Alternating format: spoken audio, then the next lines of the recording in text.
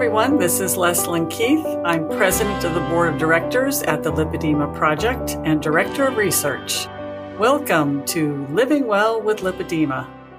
Today I have an excerpt from a self-caring special interest group class that was offered by Lipedema Simplified in 2021. Brenda Gold, who is presenting, is a woman with lipedema, and she is also a coach for Lipedema Simplified. She specializes in a technique called emotional releasing. In this excerpt, Brenda describes how our inner critic can be an obstacle to self-caring. Discovering our true self can be a pathway to turning our inner critic into an inner supporter. Your inner critic can be an obstacle to establishing radical self-caring. And here at Lipedema Simplified, we always want to keep things simple. We know that having lipedema and your history with lipedema probably has given you a lot of complications. So we want to keep it simple. But inner critics complicate self-care by providing a continuous barrage of criticism. Our inner critics can make taking care of ourselves really difficult by telling us that we're not doing things well enough, that we have to be perfect about everything, that we can't make a mistake, and that this kind of attitude can make self-caring less joyful and satisfying. It can lead to giving up. And what we really don't want to do is make self-caring just one more thing that our inner critic can beat us up about. So, what to do about our inner critic? After all, it's part of us. We just found that out.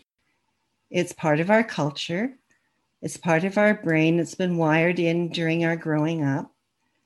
And it's part of our mind. So we might think that we're stuck with it. But are we really? There are some ways of trying to deal with our inner critic that really are not going to work too well. So we're going to not do that. So, like, for instance, beating up on your inner critic is not going to work. So there's no point in criticizing or blaming ourselves for having an inner critic, because that's just the inner critic criticizing itself, and it sets up a vicious cycle that really won't work. Also, arguing with the inner critic can just seem like an out-of-control political debate with talking over, shouting down, and no one changing their mind. So we don't want that. Also, the idea of just getting rid of your inner critic or banishing it, rejecting it, repressing it, or silencing it also doesn't work. Being a critic is a role that part of me took on in a culture that wired me to be self-critical. Trying to get rid of an inner critic is like trying to get rid of part of yourself that's always attached to yourself. So it doesn't work to try and cut out a part of yourself.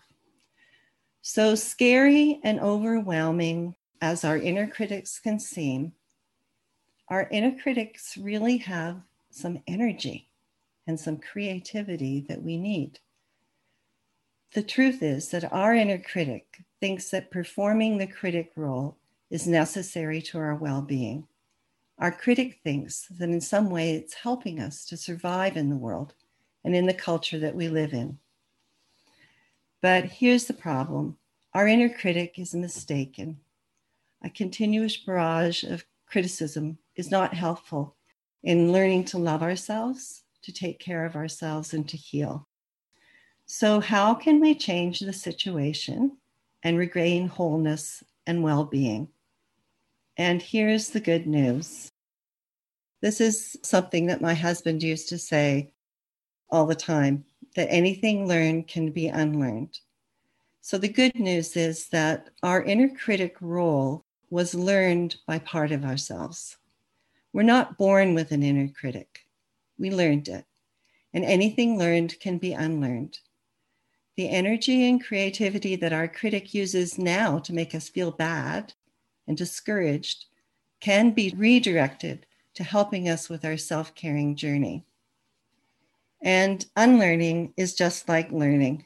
It takes some examples, and that's where listening to the stories of other women and how they've achieved self-caring in their lives can be helpful.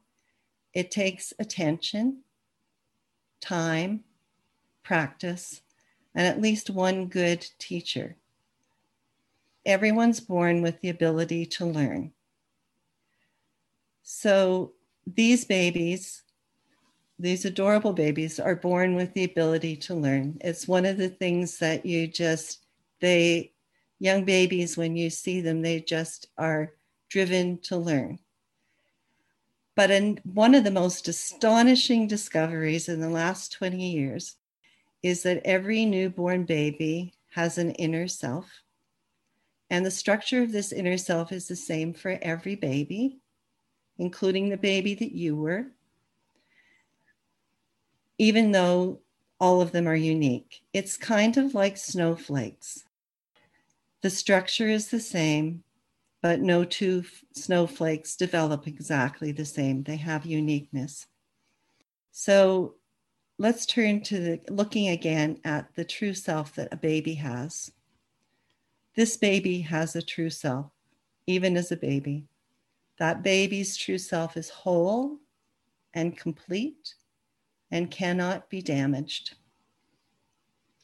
And this baby's true self, the characteristics that we were talking about, the structure that every true self has, yours included, is a true self is calm, curious, confident, connected, courageous, and compassionate.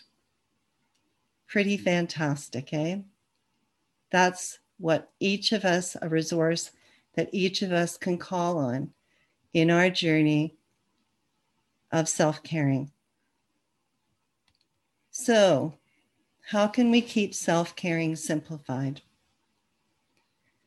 Allow your true self to be your guide. Ask your true self to help you set the goals for self-caring so that you get them exactly right for you. Allow your true self to be the ultimate problem solver. And allow your true self to set your pace, not your critics. The first steps in self-caring is learn to recognize your true self.